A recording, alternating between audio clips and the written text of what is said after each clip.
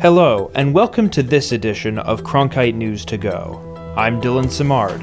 It's Wednesday, February 12th. Here are our top stories from across Arizona. The consensus at the National Conference of American Indians is the state of the nations is strong. National Conference President Fawn Sharp says stories of cultural, social, political, and economic renewal by the tribes is made possible by, in her words, the greatest indigenous core value of all, self-governance.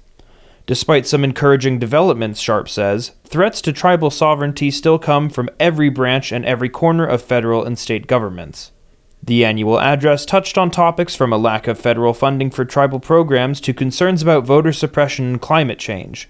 But through it all, Sharp stressed the need to renew the enduring government-to-government relationship between tribal nations and the U.S. government.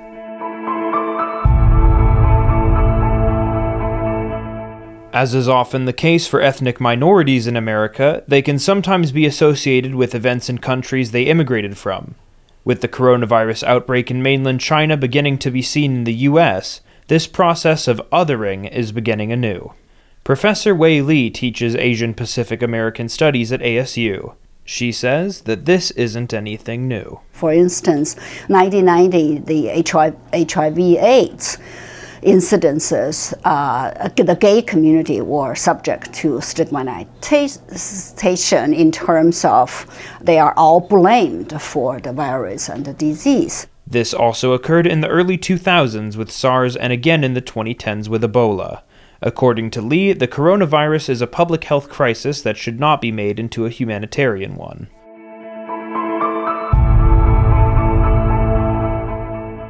An Arizona physician is among thousands of passengers quarantined on a cruise ship in Japan because of the coronavirus outbreak. Dr. Summer Gunya, a surgeon from Scottsdale, told Phoenix radio station KTAR-FM in a phone interview Monday that she and her husband passed the time with cards and Sudoku puzzles. Crew members bring them food and water. The 3,700 passengers and crew on the Diamond Princess have been docked in Yokohama near Tokyo for the past week. So far, 135 cases of the virus have been confirmed on the ship.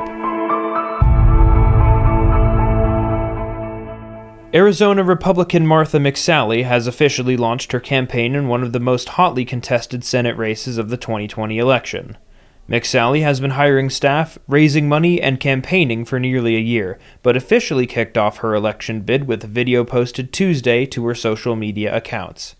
McSally is likely to face retired Democratic astronaut Mark Kelly in the November election. The winner will finish the last 2 years of the late Republican Senator John McCain's last term in the Senate. We had help today from Caitlin McDaniel, Jonah Herkel, Mackenzie Sadeghi, Christian Sida, and Alexa Fuenmayor. They all helped with today's Cronkite News briefing. You can learn more about the stories you heard in today's update by going to cronkitenews.azpbs.org. That's all for your Cronkite News to Go. I'm Dylan Simard. Have a wonderful rest of your day, and we'll see you tomorrow for another daily briefing.